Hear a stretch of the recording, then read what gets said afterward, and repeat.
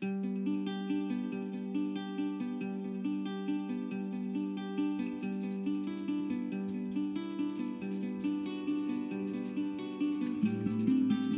and welcome to the Reader podcast. My name is Frances and I work for the Reader. I'm joined today by one of my colleagues, George Hawkins. You're going to hear more from George later in the episode when he interviews one of the Reader's patrons, Rob Trimble, who was, until very recently, Chief Executive of the Bromley by Bow Centre in London. But before we hear all about Rob and Bromley by Bow, George, would you introduce yourself and explain your role at the Reader? Yeah, sure. Hi, Francis. So I am Head of Facilities and Capital Development at the Reader. I've had a bit of a funny career, really. Started off as a comms intern back in 2011. But basically, since then, working towards making the Calderstones project happen in one form or another. A good chunk of that time was spent on the development side of the work. So the fundraising effort, building those connections that kind of allowed us to develop what we've developed here. So for those people who've not seen the Mansion House at Calderstones, we arrived in 2012, 13, it would have been originally, to this big old grand grade 2 listed mansion house that was pretty dilapidated really, and had been being used by the local authority for various sort of back of house office type functions for years and years. And I grew up around here, sort of not far from the mansion. I always remember it being very closed off and unwelcoming to people. But when we arrived, sort of really small team at that point, we had quite a long challenge ahead of us really to raise millions of pounds, frankly, to turn the building into something special. So for quite a few years, we kind of just had this little rump team sat in the mansion with water dripping on our heads half the time. While we work towards being able to start the capital project, this big piece of work that was going to sort of always felt like this massive moment. And then eventually we got there. We got the money raised, and we started down that road towards really in practical terms making it happen. And I suppose at that point there was quite a lot of change for us. Really, we had to develop a whole new way of working, whole new teams. To manage that internally, and during that we were thinking really hard about the next change, which would be when we opened, which ultimately was in 2019 after quite a lot of delays and all the rest of it. So in 2019 we opened the site to the public, obviously only about 7 or 8 months before COVID came along and kind of changed the world on us. But it's been a really interesting few years.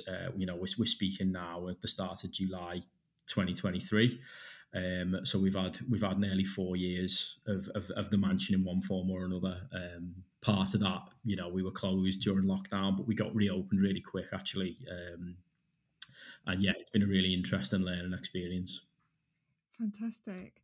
We'll talk a bit about, why we have the Mansion House, what the dream was that you were sort of doing all that funding towards in a second. But I think because I work remotely in London, whenever I come up and visit Calderstones, it's easy to see how close that site team are and how well they work together. But it's a big team now, isn't it?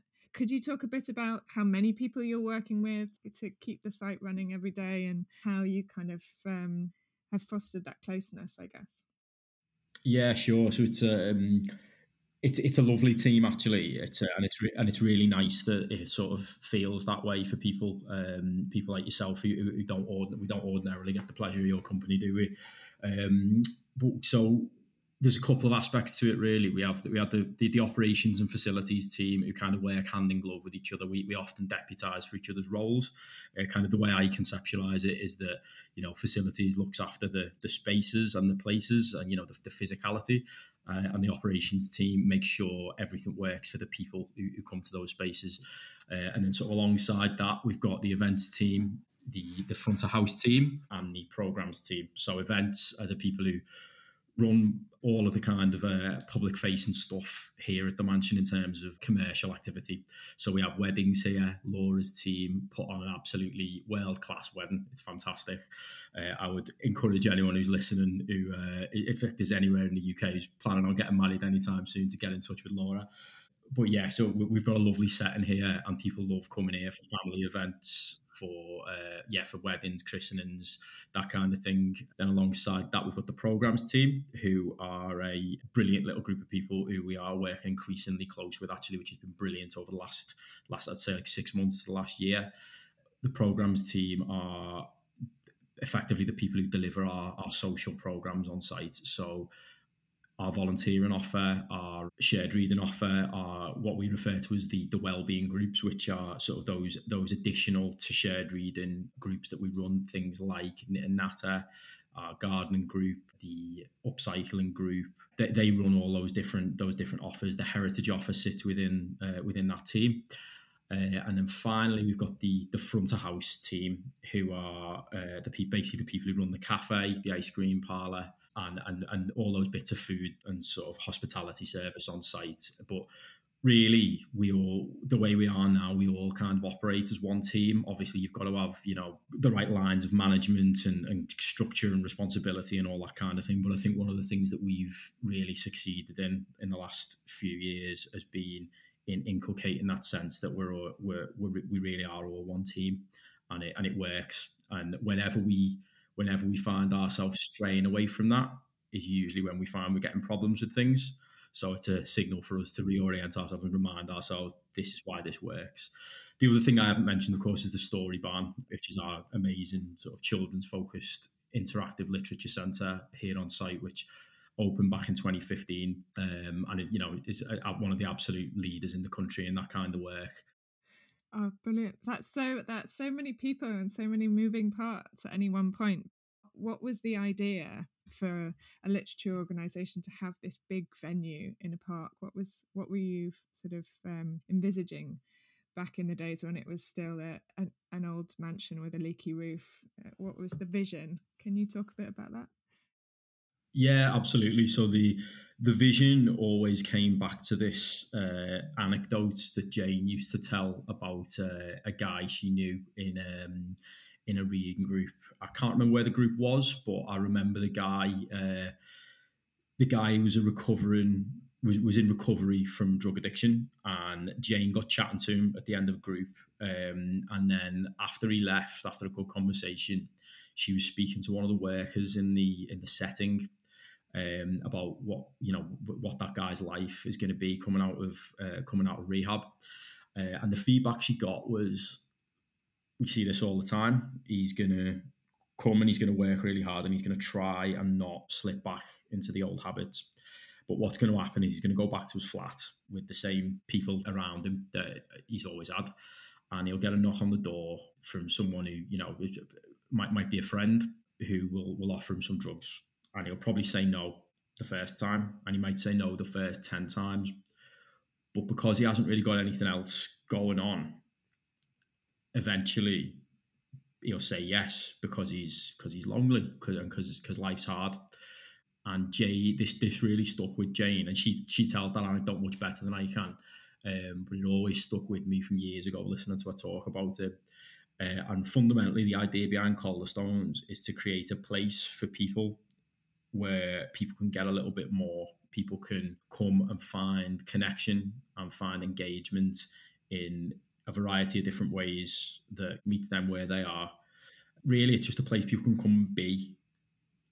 And we, over a few years as an organisation, realised that we needed this in order to really be able to get the best out of what we do, out of the shared reading model. So one of the other sort of lines of thinking on that is that we quite often seen in the past that when we would run a shared reading group in a sort of partner setting, we would do, us, our staff members, our volunteer reader leaders would do amazing work in the group and making people feel safe, feel welcomed, feel supported, and help people get over the undoubted barriers that people have when they first start engaging with shared reading. But sometimes we'd find that people would have a bad interaction on the way in. They'd have a receptionist who didn't know what what the group was that they were there to attend, or there'd be some kerfuffle going on, and sometimes they wouldn't even make it through to us actually, because the setting didn't reflect the values that make the group work. So really, and again, this is kind of the way I think about it. I don't think we've ever sort of expressed it in these terms, but for me, it was about creating a space that reflects the values that make shared reading work. You know, that value of openness, value of kindness but boldness, which is actually one of our reader written values, isn't it? But that thing about doing the right thing, even when it's a bit difficult, the stuff that really makes shared reading the powerful thing that it is. And the idea was, we're going to create a space, and we're going to create a whole series of things that can engage people around that. And basically, we're going to build it, and we're going to try and get people to us. And ideally, we're still working towards this, but build an exemplar that other communities elsewhere in the country and possibly around the world can follow, to create sort of sustainable well-being. And obviously ours is built around shared reading, but other people have done similar stuff, which is where we get to the link with Rob and Bromley by Bow. Before we go on to hear from Rob, could you just explain sort of when you first met him and why you went to visit Bromley by Bow down in London when you were during the planning stages of thinking about Calderstones, and what kind of place that was going to be? Yeah, absolutely. So I'm pretty sure it was back in 2015 when I first met Rob. Jane had met him and came back very excited and energised about this place, Bromley by Bow. And at the time, we'd been talking a lot internally about things like the Peckham Project, around sort of social determinants of health and the value of connection and all that kind of stuff. And basically, Jane came back very, very keen on this model that these people in London had created. And so I, sort of much earlier in my career, was sort of well up for the idea of going down to London to do a bit of fact finding. So myself and one of my even younger colleague, Amy, who was one of our apprentices at the time, I think, we went down for a few days and stayed in a hotel and immersed ourselves into life at Bromley by Bow. And to be honest, it was absolutely brilliant. It was absolutely eye-opening and a huge inspiration. And it was immediately apparent why that place was an inspiration, a sort of theoretical inspiration for Calderstones. And I think afterwards, as we got into really into the nitty-gritty of the design phase, it became a practical inspiration as well as a theoretical one. Well, let's hear more about Bromley by Bow and how that place works now from Rob. Thanks so much, George.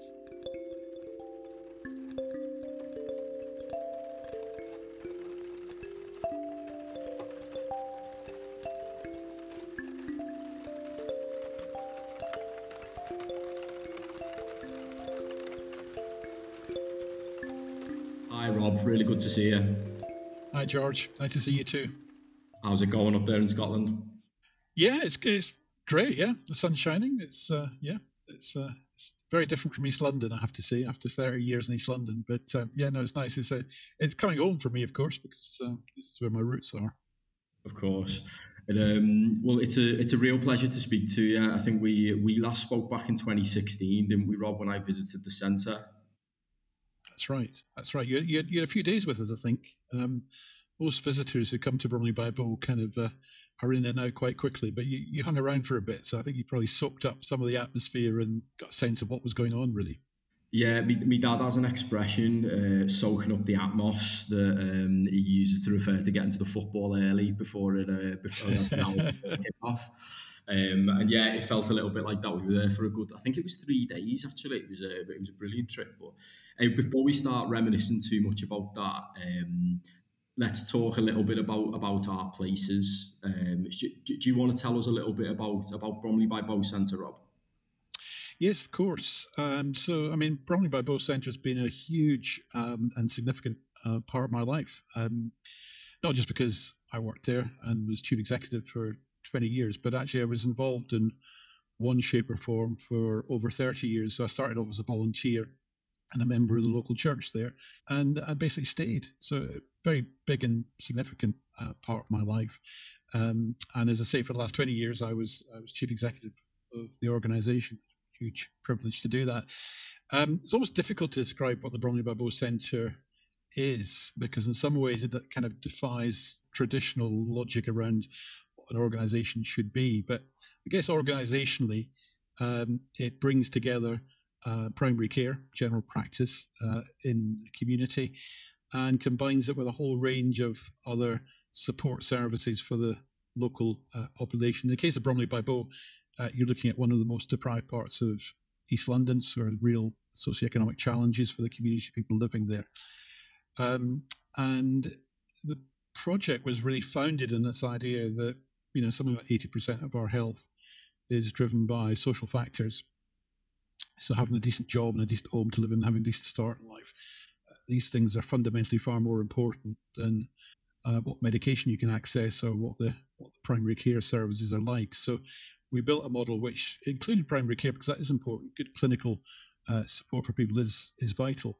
But I suppose we were looking to try and provide a range of services that supported those other social needs that people have, supporting people to get education, to be well in that sense, and economically active, able to bring up their families and support their families in ways which enable a much more positive kind of outcome and future for them and for their communities. And I suppose in doing that, we kind of recognized that it isn't just about the services we were able to deliver, but the kind of place that we were able to make, that whole idea of placemaking and creating a community. So it's not just dependent on an organization or the local authority or the health service to kind of provide lots and lots of good services, but trying to knit things together in a way that help people support themselves. And I suppose that's what we did. And in order to do that, we delivered a whole range of those services I'm talking about, but also created a place, a 3-acre site with beautiful gardens, a place that inspires and creates that sense of self-worth and self-confidence for people. And also using the creative arts idea that we're all artists, that we can tap into that creativity that sits within us, was at the heart and soul of what the model was. So I suppose if you were to kind of land from Mars and say, well, what is it? Well, it clearly, obviously, is the general practice these days, actually, with over 50,000 patients operating across 4 sites.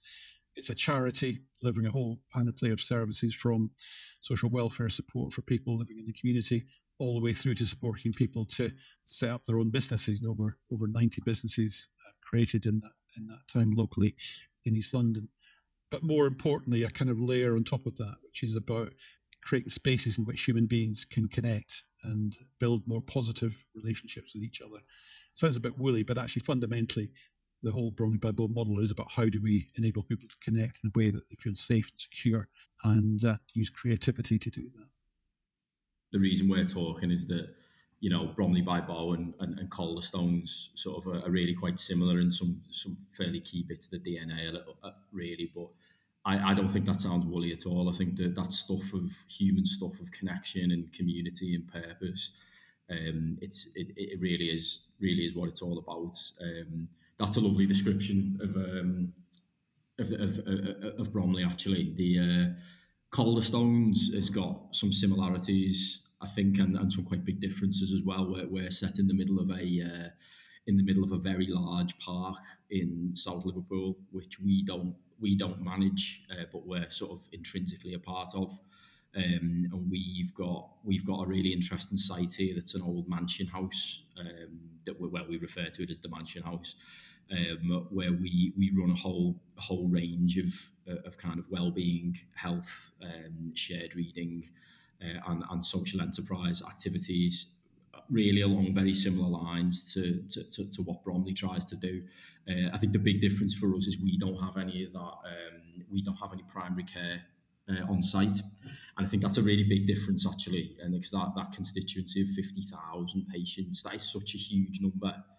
We haven't got that. We've got our community here, and we work hard to bring people to us. But I think where the real similarity is that core belief in the primacy of purpose for people, of connection, and of opportunities for, you focused on creativity, just to do things that are positive, both internally and positive sort of externally, to people give back to other people in the community. yeah, it's a wonderful model. We feel very lucky here to be working in the middle of a park. And I know you guys created a really beautiful space in a really really quite deprived area of East London. That was something I always particularly admired, actually, that sort of holding of the beauty and that sort of almost insistence that the people of that community deserve that beauty. Was something that I remember being struck by back in 2016 when I visited. Yeah, no, it's interesting you say that, because I suppose there's two things that stand out from what you just said for me. One is that sense of a journey that, and I think it's true in the Reader's context and in the Calderstones Park context, as it is for us in East London, which is about our place in history. These, we're not something that's just landed. There is a context to our work, and there is a kind of thread of human activity that's happened around us. And we just happen to be, for the last 40 years or so, being the custodians of that story in that community. And I was struck when I first heard about Calderstones, its rich history, the history of the mansion house and all of that kind of stuff. There is, for me, something about being the custodians of the story, of the narrative, of these places at this particular time. And of course, the journey is into the unknown. We don't know what the future holds, but it is that sense of kind of being there to kind of pass it on, hopefully in better shape than we received it in some ways. The second thing was about the kind of the park and the space. I remember I always used to kind of be slightly bragging when I talked about the fact that Bromley by Bow had a 3-acre site, and then Jane told me that the Reader had taken over this massive park, albeit not taken it over, but nonetheless set in an even bigger space. And I think when I first met Jane, literally when I first met Jane, she came down to visit Bromley by Bow. And usually when people come to visit, I meet people outside because we're one of those organisations that doesn't really believe in signage. And so we've always thought it's much better not to put up signs because they discourage people to talk to each other. And we always wanted people to kind of bump into people and ask the way, because it was another one of these human encounters. And it has its upsides and its downsides. But usually when visitors come, you try and be around to meet them. And I remember vividly remember the day that Jane came, because obviously, as always, you have it in your calendar. She's coming at a particular time. And I went out, and I'd heard about the Reader at the time and was kind of really fascinated by it. And I thought she'd forgotten to come, actually, because I couldn't find her anywhere. And then suddenly I noticed in the courtyard garden, there was this woman kind of bent over these plants, sniffing the flowers, quite literally. And sure enough, that was Jane. And I was always struck that her first encounter with the Bromley by Bow Centre wasn't a PowerPoint presentation about health or a PowerPoint presentation about kind of social challenges. It was this encounter with nature, this idea that you're walking into a place which very deliberately, and we do have a health centre, and we do deliver clinical services, but very deliberately is designed to reduce people's heart rate, to put them at their ease. Clearly people arrive in very trying circumstances sometimes, and just having a garden isn't going to solve all the problems. But that idea that when we go and see the doctor, often our pulse increases, our heart rate increases, we feel more nervous than we did before we started. And it seemed to us that's kind of the wrong way around. Surely a health service ought to be putting people at their ease and making people feel better and well from the very beginning. But that whole encounter with the nature is fundamentally really important. And I do think that kind of mirrors the experience that you guys have had up in Liverpool, perhaps not by accident, in terms of the space that you've got in Calderstones. Yeah, absolutely. I think that's absolutely right. It's a lovely anecdote about Jane as well. She's often to be found doing that here now. I felt this over the years when I was at Bromley by Bow, that there were some people you met and it was just instinctive. There was no need to explain. There was this kind of, yeah, I get what you're doing, and this is really interesting and really exciting. And I think with Jane, it was very much a two-way street. When she started describing the Reader, at that time, the Reader organization, I think it's called then, it was very much different kind of manifestation of the principles and the behaviors and the purpose, but pretty much the same thing, trying to do the same thing, believing in human relationships, believing in the power of the kind of informal and the accidental, that kind of stuff. And I remember, Rob, so on that point, I remember Jane coming back from and sort of reporting back to everyone back up in Liverpool after she'd met you guys. I didn't realise that was the first time you'd met, but she came back with such boundless enthusiasm about some of those core ideas that you guys kind of held so tight to. And I was sort of quite young, quite sort of much more junior then, and I remember really being struck by it. And in preparation for this, I was actually looking back at some of the correspondence around my visit and those of my colleagues. And I remember we were actually pestering Jane to remember to take us down next time she went, because we'd been talked about for months about this wonderful place she'd visited where, they don't lock the doors and there's no signs anywhere and the flowers are beautiful and it feels human. Yeah, it really struck her. Really struck her. What strikes me, though, when I was listening to you speak about that, the importance of that, sort of putting people at ease and the power of nature to do that. One of the challenges we've had with the Mansion House is that the sort of the structure of the building itself is fundamentally not that welcoming to most people. It's it's a rich person's house originally, and although it's been renovated, that's still what it looks like from the outside. And so we've had to work really hard to kind of change really the people's instinctive reactions to the architecture. It doesn't say, welcome, come one, come all, come in and see what you can find. It says, I'm rich and unless I've invited you, I don't want you here. And the process of kind of trying to almost design that out and make people feel welcome, nature's been a huge part of that. Actually, the gardens we've put around to soften things, to almost cover some of the Mansion House in colour that feels welcoming to people. Because we get feedback about this, that people go, oh, I didn't think I could come in here. People have got memories of the space for years being sort of not a public space and a place where they couldn't go. It's been amazing over the last sort of few years since we opened in 2019 to see the change in people's relationship to the space, and then what that opens up for them.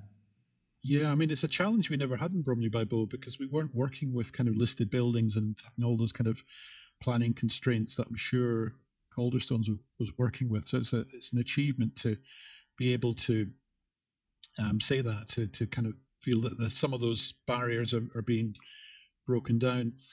I had a really interesting conversation a few years back now, probably 6 or 7 years ago, with someone who came to visit the centre and spent like you actually, spent a bit of time with us, and in that case, a few months with us. And she was a priest, and she spent time with us. And I vividly remember one day she came into my office and said, do you realise you've got a monastery here? I said, well, that hadn't really crossed my mind. And so she then went on to explain that, and I didn't know all of this beforehand, obviously, but there are 7 or 8 sacred characteristics of a monastery. And she then kind of reeled them off and kind of said, yeah, you've got the 7, I think 7 of the 8, I think was what she said. And almost accusingly saying, why have you not got the 8th? I'll tell you that some of the other, I can't remember all of them, but one was a refectory, an eating place, which we have our cafe. There was a chapter house, which is a kind of conference room where we have our board meetings, etc. There was a prayer cell, which we literally have, prayer cell, multi-faith prayer cell. There was a bell tower, there was cultivated gardens, there was all sorts of stuff, which if you look at a medieval monastery, usually these characteristics exist. The one that was missing, and this was a joke at the time because I was at that point beginning to engage with the reader, was we didn't have a scriptorium. And so we didn't have a library, and it still doesn't have a library, although someone did quite cogently argue that the IT suite was a modern equivalent of a scriptorium, and with some justification.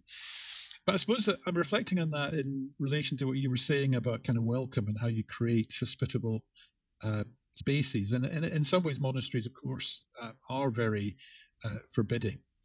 But usually when you go into a monastery, you're not necessarily going into a building at all. You're going into a courtyard, you're going into a cloistered garden, and you're going into a space which is both internal and external. And this was some of what we've been working on over the years, was these ideas of what is your first encounter. And of course, we live in Britain, and the weather isn't always good. So there's a whole question of, if we were in the Mediterranean, it might be slightly different. But nonetheless, we try to use the idea of gardens and courtyards not as a kind of means to an end. They are in some ways a means to an end, but as an end in themselves, that those spaces are, the open spaces, outside spaces, are as much part of the buildings, so to speak, as the bricks and mortar, so that the encounter and the therapeutic journey and the kind of healing processes that are, again, language perhaps not usually spoken about in terms of the kind of buildings that we see in communities these days, but that kind of healing journey starts from the moment that you arrive. It doesn't take away that moment of forbidding, and I think you rightly say that that can be really challenging. We with lots of people who said, "Oh, I didn't know I could come in here." It's not a problem that doesn't exist even after 40 years, is that sense. But it's that trying to overcome that threshold, and I suppose this is where there's a bit of a contrast, isn't there? So you could say, well, why is it not all open? Well, part of the reason for it not all to be open is practical things like security and stuff like that, but also the idea that when you do cross the threshold, then you're in a safe space, that you're in a kind of womb-like environment. Again, I'm not sure these ideas really surface very much when the NHS is talking to their architects. These sort of ideas about what kind of spaces helps to make people feel well, helps people to feel safe, and I suppose we've tried to encompass that in the design.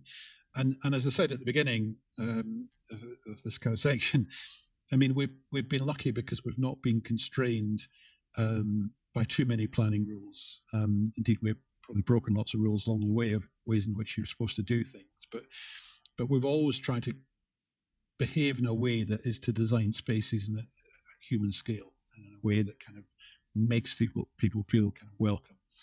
And also we've put the joy in some ways of doing it incrementally. So it's not like we've sat down with planners and with architects 40 years ago and said, let's build the Bromley by Boat Centre.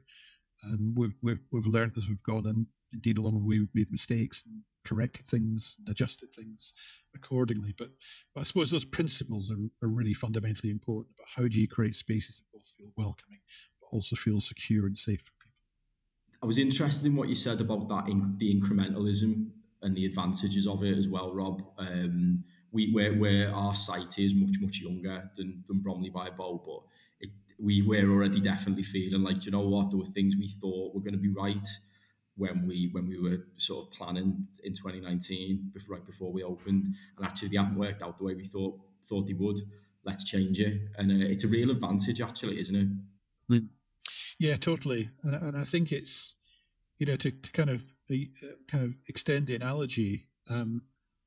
If you'd taken your knowledge in 2019 and your plan for Calderstones and the creation of what you've created there, and rather than saying let's kind of progress with this, let's build it, let's learn from the process of building it, let's see what happens, if you like.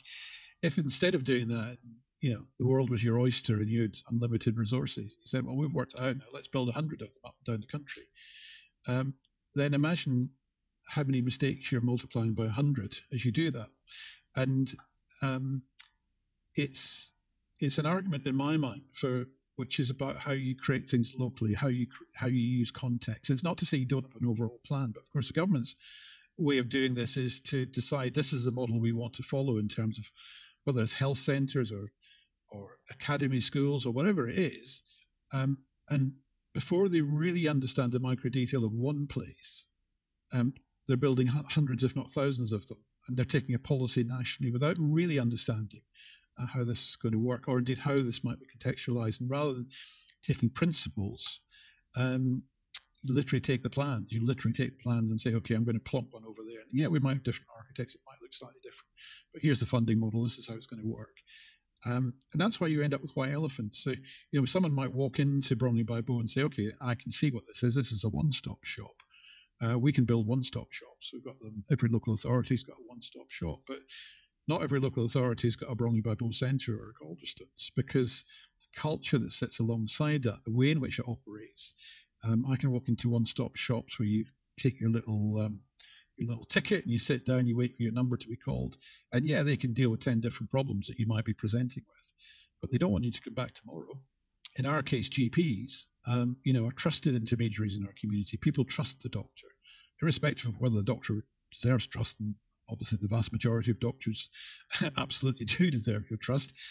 But there is an inherent belief that the doctor is the person you go into, and particularly in poor communities, that's often the case. That's where people turn to in their moment of need, irrespective of whether fundamentally it's a clinical problem that they've got. Now, the NHS sees that as problematic, and their desire is to push away people who want to come and see the doctor too often.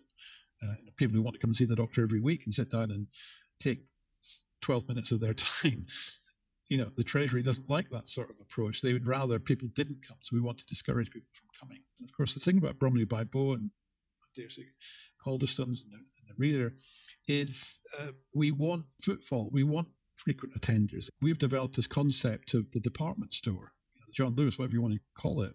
If you're running a department store and one of the departments is primary care, but there's another department which is called social welfare, and there's another department which is called business incubation, there's another department which is called therapeutic horticulture, actually coming to the wrong department isn't so much of an issue. And if actually your doctors are a really good way of connecting with people because people trust them, and they're going to come into the department store. They might initially be buying the wrong product. They might be wasting the GP's time in inverted commas, but they're in the right space, and they're in the space where they can go and shop in those other departments and begin to understand that actually probably needing a cup of tea to sit down with somebody, not a doctor, but just to sit down with somebody a bit like themselves and have a conversation. And of course, inevitably, certainly in the most complex situations and with people with the most long-term and complex sets of issues, the most therapeutic sentence that we ever utter is, hang on a minute, I'll put the kettle on.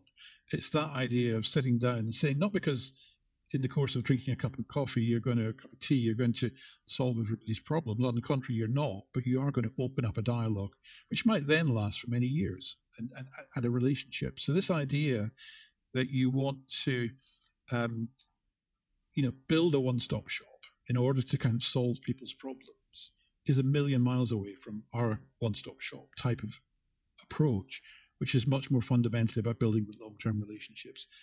The department store analogy is brilliant, I think, and it strikes me that the thing about doctors is very interesting. Is there a safety in having doctors on site, do you think, Rob, in terms of that people feel safe in going to see? It's okay to go to the doctor when actually there's other things that person needs, and they may know that deep down. I don't know, what is there anything in that idea? Yeah, I think there is actually. I think there's, and it's interesting because if you were to look at Bromley by Bow in kind of nuts and bolts terms, there's a primary care team, led by the partners. I actually happen to be a partner as well, so I have a leadership role within the primary care team, although I'm not a doctor, which is slightly unusual. And then there's a charity, and the two things kind of sit kind of side by side. Now, the purpose has always been to unify those things so they're not seen as being two separate organizations. But undoubtedly, the relationship that somebody has with a doctor is different from the relationship someone might have with a community worker they've never met before. And so legitimacy is a really important benefit, I think, in that particular model. It's not the only model, but in that particular model, I think it's a really important element. So, for example, if you were to take a flu clinic, or probably not called flu clinics, flu COVID clinics, but if you were to look at that as an exercise, you think, okay, it's a very clinically derived kind of model, and you're basically putting drugs into people's arms. But if you were to look at it and say, as we have done, actually that's a very safe space for people. People are, readily coming in to see the doctor to get the flu jab. Why don't we put a social welfare support worker to work alongside the GPs? Then that gives huge legitimacy to that worker. It's very, very significant. And it's very practical as well, because you've literally got people sitting around for 20 minutes waiting to get their jab. But the doctor is essentially saying, actually, interestingly, both by implication and sometimes in reality, why don't you go and talk to Lucy and have a conversation with her? And when the doctor says that, it makes such a difference for not for everybody, but for many patients. That's a tick. Having been told not to answer the door, not to talk to people on the phone, and to be suspicious of people, that level of legitimacy really is a significant tick for people. So that is definitely part of it. I think the other bit of it, and this is, you've experienced this having been to Bromley by boat, the other bit of this is how do you take the obstacles away? And, I'm a white middle-class man with a university education, and sometimes I really struggle to navigate the NHS. Sometimes I get confused. Sometimes it feels as though the layers of bureaucracy and waiting for the letter to arrive and then wondering what department you go to and turning up at a very busy hospital and trying to find the right place. It's not impossible, clearly, but it's a challenge. And it's hard for me to imagine, actually, if I were someone else and I had a level of vulnerability, if I had severe mental health, stress, anxiety, if I was a single mum with 3 kids, if I didn't speak English as a first language, you could layer and layer and layer the kinds of challenges that people are working with, who, of course, are the very people who need to access those services. Then it's not hard to see that there are many obstacles put in the way of people accessing the important services they need. So a fundamental question in the Bromley by Bow model that one asks as you're beginning to think about a new service or way of working is, does that help or hinder the customer? And if you've got that as a fundamental question, and of course that is the sort of question that a department store would be asking itself, does that help or hinder the customer? Does that encourage people to come in, or does it make it more difficult for people to come in? And of course, in a department store, you want people to loiter. You want to literally people to loiter with intent. You want them to go and see the doctor, but you also want them to hang around and have a coffee in the cafe. Perhaps as a result of that, have an encounter with somebody, which then leads to a support session on whatever it is their kind of wider needs are. But in asking that question, does that help or hinder the customer?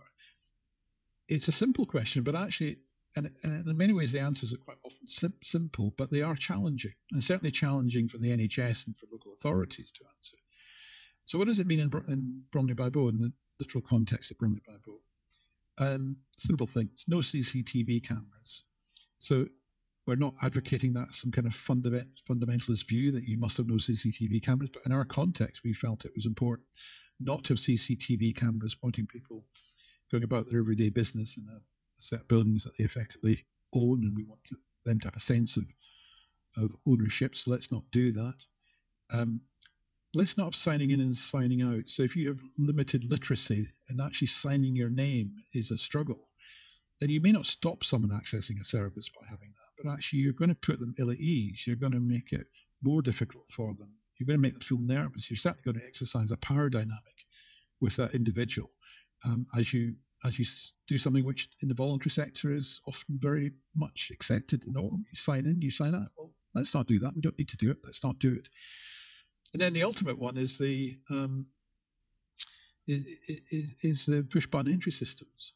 So again, do we want to have a system whereby in a community setting, community organisation, people who don't speak English as a first language, for example, have to press a button, they have to speak in English, they then have to listen to someone in English explaining something that they don't understand in order to access the building for the service that they need for themselves or for their children or whatever. And as I say, it's not to create that as some kind of mantra. Every community organisation must do those things. Not at all. There are circumstances in which it's perfectly appropriate to have CCTV cameras or to push button entry systems. What's more important is that you're asking the question, does that help or hinder the customer? Yeah, that just really seems to reflect that understanding of the community there, Rob, because it's that context point again about how in Bromley's setting, there's certain things that are just taken for granted in the sector that actually we need to avoid, and it's that kind of thing that just really sort of highlights that localism point for me. I think our equivalent of that is we've taken that idea of kind of trying to minimise things like signage. I always remember Jane talking about the two most confusing places in the world are hospitals and airports, and they're also the places with the most signs. And they don't actually help on a human level. So we've tried to live some of that, but the one that's really done it for us, I think, is building, as part of our community here, a bank of really committed volunteers who basically just spend time in our welcome area and speak to people, and it's a wonderful thing to see. When it's at its best, people come through our sort of quite grand front door, with all the sort of attending forebodings that they might feel, and our brilliant volunteers just welcome them in a sort of really really relaxed, unobtrusive, non-forced way, put them at ease, and then are just available as a resource for information, for conversation, for just chit chat. And it really makes a huge difference in breaking down some of those barriers. I personally love how the extent to which Bromley by Bow has managed to design those things in over time. Though every time you've changed something, every time you've I don't know, add an extension or changed the layout in any way, you've held true to those principles that we know in our community: push button door locks, CCTV cameras, certain types of signage are negative and are actually harmful potentially to our people. So we're not going to do it. I just think that's a hugely impressive thing. I'm really pleased to hear that, because over the years you say these things, and quite often, not least because you're often speaking to local authorities or public bodies, where it's actually very difficult to implement those principles. And I totally get that. It's lovely to hear. I guess it's to do with the freedom, isn't it? As an independent charity, that you can decide some of the rules that you want to kind of follow, particularly when it's linked to the kind of principles and the behaviors that you want to encourage. I suppose the other thing I would say in all of this, and I think this hopefully would be encouraging rather than discouraging, is that we don't always get it right. And actually, some of the very principles that I've been talking about have been the most difficult to kind of maintain, often simply because of human behavior, and also sometimes because we forget. And we kind of, I'm sitting here talking to you at the moment and reeling off a set of principles that I know because I've been chief executive of the organisation. But we're continuing. Keep saying now. Of course, I'm no longer the chief executive, but we were a team that was continually changing. A team that is continually changing. New people, and it's always difficult to maintain those principles. And of course, you don't want the thing to be too static either. You want to be checking to make sure that those principles are right, but actually, more importantly, what other things might be important, and are we living by a set of rules? Or like a Benedictine monastery where the rules were set in 800 AD or whenever it was that Benedictine monasteries were first established, and we're sticking to it, the rule, in a very inflexible way. And we don't want to be like that either. We want to be informed. We want to know what principles are, but we want to be informed for the future as well. And I certainly feel, and I guess this is generational, and I have stepped away at this point in my life from that kind of day-to-day involvement. But I think we also want a younger generation to inform that as well. When I first went to Bromley by Bow, not in a leadership role, but when I first went as a volunteer, I was 24. My worldview back then was very different. And actually, at that point, I was joining a group of people who ranged. I was probably one of the younger ones at that point, but there were people in that small team at Bromley by Bow back then, who were in their late 70s, and so there is that need always, I think, to be reflective of kind of not just having our principles too static.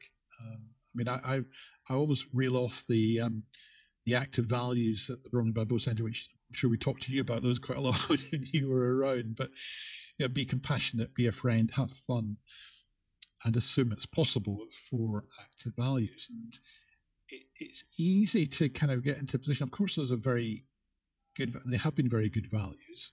They're very practical. We call them active values because they've got doing in them.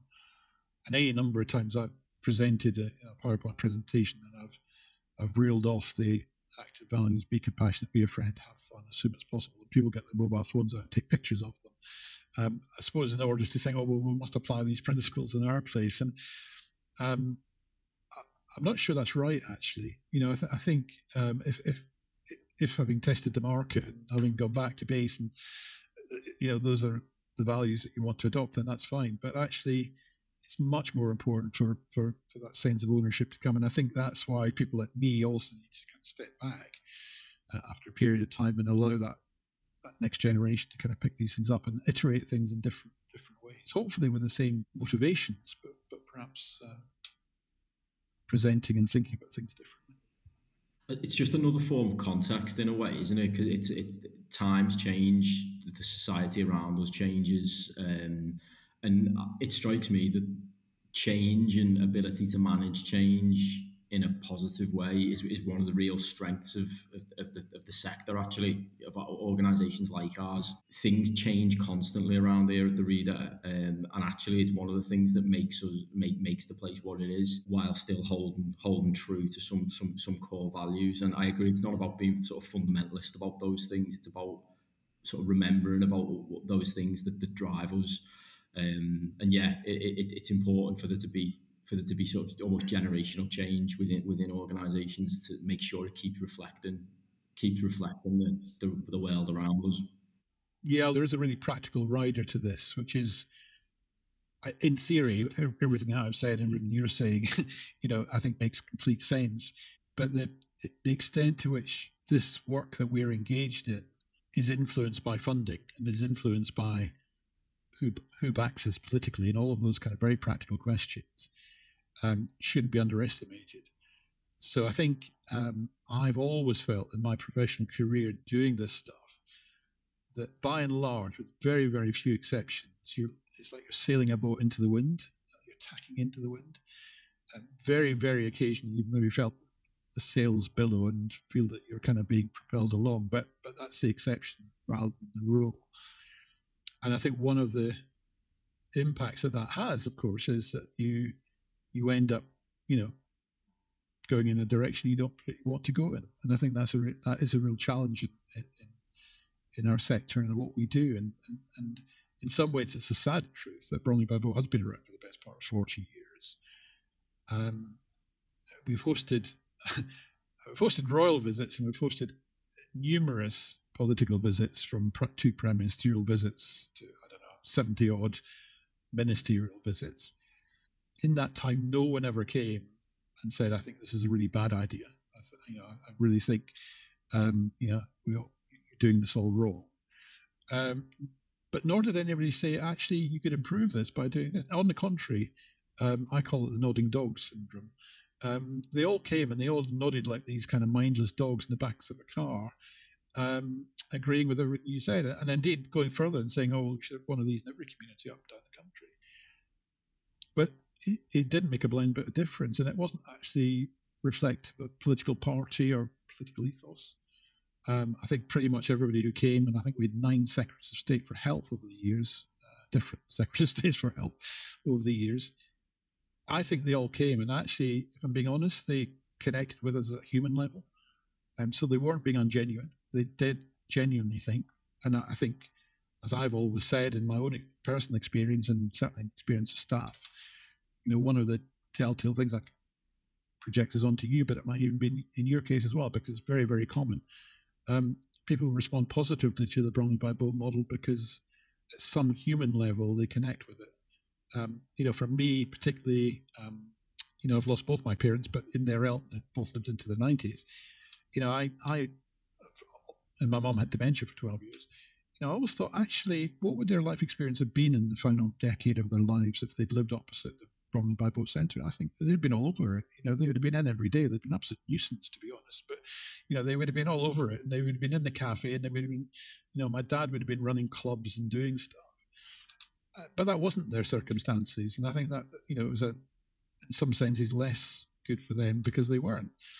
And others have said, I wish a place like this existed where my brother is, schizophrenia and severe mental health issues. And where he's living, he's not getting this kind of support that he might otherwise need. And over the years, repeatedly, and it is with visitors, but it's also with members of staff, that sort of idea. I remember Planet Asthma, we had a very senior business leader came to visit us. We ran a project called Planet Asthma for kids with asthma. And yeah, you know where this is going. You know, he more or less broke down when we started describing Planet Asthma, working with kids around our taking their old inhalers and spray painting them, turning them into spacecraft and all the rest. I mean, fun project, but profoundly connected for that guy because of his own life experience of living with asthma as a child. And I suspect all of those government ministers and all of those people who come connect because of some human reason. And they get it, and they do get it. And maybe there are some exceptions, but by and large, that is the case.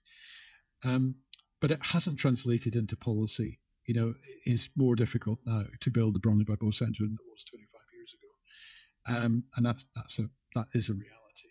So I think in all of our kind of aspirations around creating these kind of places and culture, it would be wrong, certainly be wrong for people to my generation to make it sound as though it's the easiest thing in the world to do. On the contrary, it's the devil's own job to do, and it continues to be so. There's no kind of magic bullet that kind of guarantees success in this business. And in some ways, as I say, it's more difficult. That's a depressing note, but actually it's true. So all the more respect to those who are doing it and who are, you know, sailing into the wind continually. I'd like to ask you a little bit about your relationship with the reader, Rob, and with reading. Can we start with that one, actually? Tell us a little bit about your life as a reader. Yeah, it's a really good question because I said, I mean, when I can't remember when it was, you'd probably be able to tell me, but when I first engaged with the reader, I did try and persuade Jane that this was a really bad idea because I'm not, well, certainly in terms of the patrons of the reader, but even more widely in terms of the general public, I'm not kind of one of these kind of book enthusiasts. Yeah, books have been important, but I'm not one of these people for whom it's kind of the, you know, I don't belong to 6 book clubs and all of that kind of stuff. The interesting little thing, sort of over and above my kind of general encounter with reading, is I now have a grandson, which is really exciting, and he's 2, and so he's not reading, but he's into books, and he lives in Germany, so his first language is actually German. He seems to really devour books, as I suppose many children do. So that's been my recent encounter with books, actually. And it's very interesting because, of course, you know, my 2 kids are 27 and 30, and they, you know, so it's a long time since I've read to children. But that whole thing about the importance of books, and he loves books, all sorts of books. He reads, you know, he reads. I'm afraid he's a very typical boy. He loves things to do with, you know, tractors and diggers and all this sort of stuff. Even at the age of 2, he seems to be expert in that.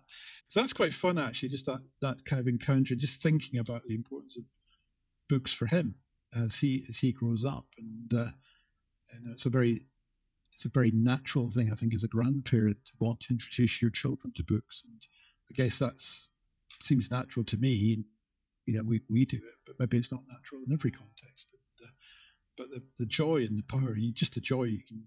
And I suppose that's the other thing. It's unbridled, isn't it? His pleasure at books is not constrained in the way that we might, you know, have a quiet chuckle at something that's slightly funny when you read a book. He's all over the place, and he's chucking the books around and throwing them, and, you know, really kind of at a very kind of basic level, literally encountering books for the first time, which I just think is really interesting and fun. Well, congratulations on becoming a granddad, Rob. Thank you. What's his name? His name's Magnus. Magnus, that's a cracking name. It's funny you should say that. I'm around the age where a lot of my mates are having kids for the first time, and it's brilliant seeing children with books. Yeah, love them. There's a real, I think you used the words unbridled joy. It's a glorious thing to see, and just, you know, obviously we as the reader think everyone should have that all throughout their life. Brilliant. It's been absolutely fantastic talking to you. I've really enjoyed it. I hope you have too. And thanks very much. Not at all. It's been a pleasure. Thank you.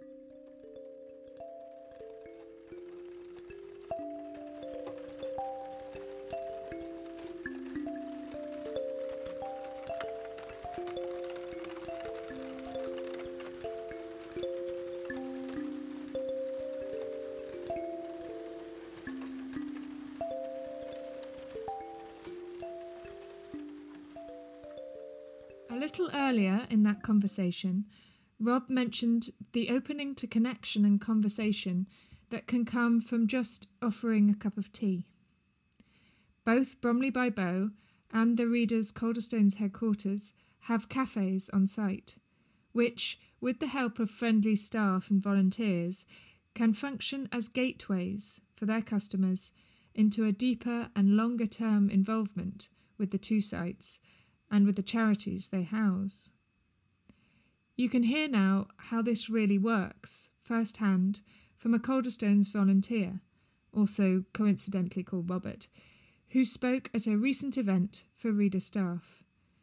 Robert explained how he'd come as a stranger into the Reader Cafe at a difficult point in his personal life, and found there an opportunity to unburden himself that he had not found elsewhere, and then how that led to a new role for him.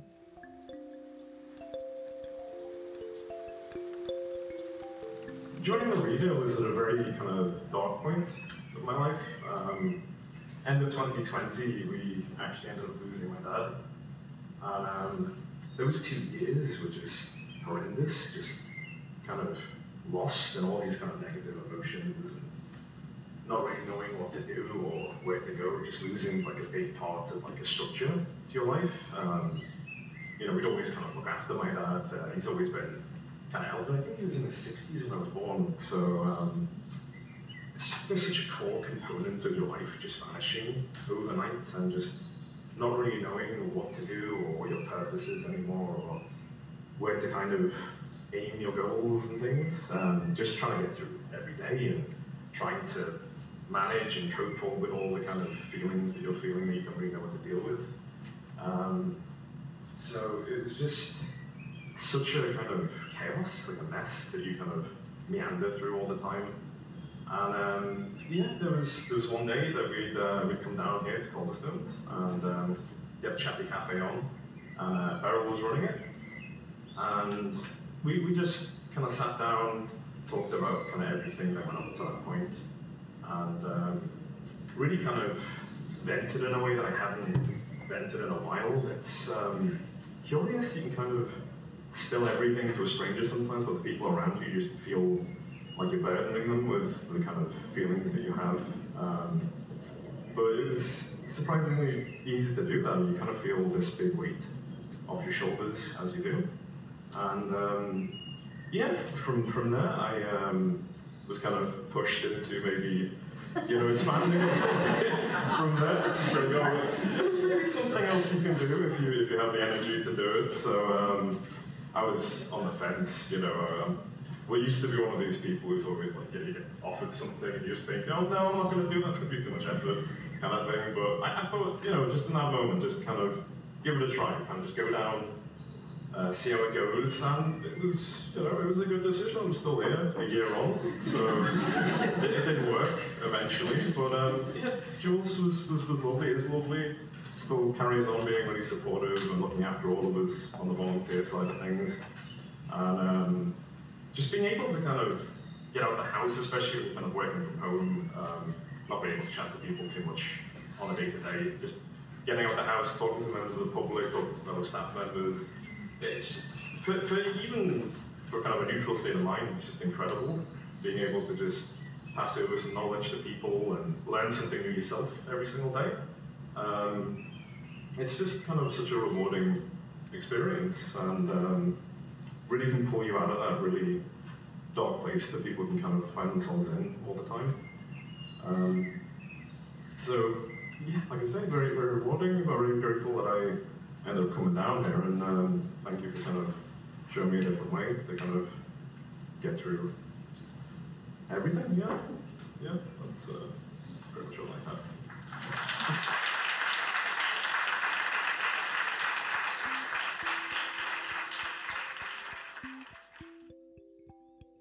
Hello, I'm Maxine Peake, and I'm a patron of The Reader, which is a national charity on a mission to bring about a reading revolution, using the power of literature and reading aloud to transform lives.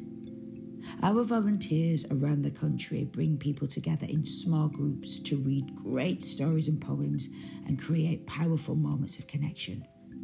We call this shared reading. In a world that feels increasingly divided and with increased pressures on our mental health, shared reading offers time and space to share what matters, improving well-being and reducing loneliness. If you want to support the Reader's vital work, visit www.thereader.org.uk to donate or get involved. Thank you.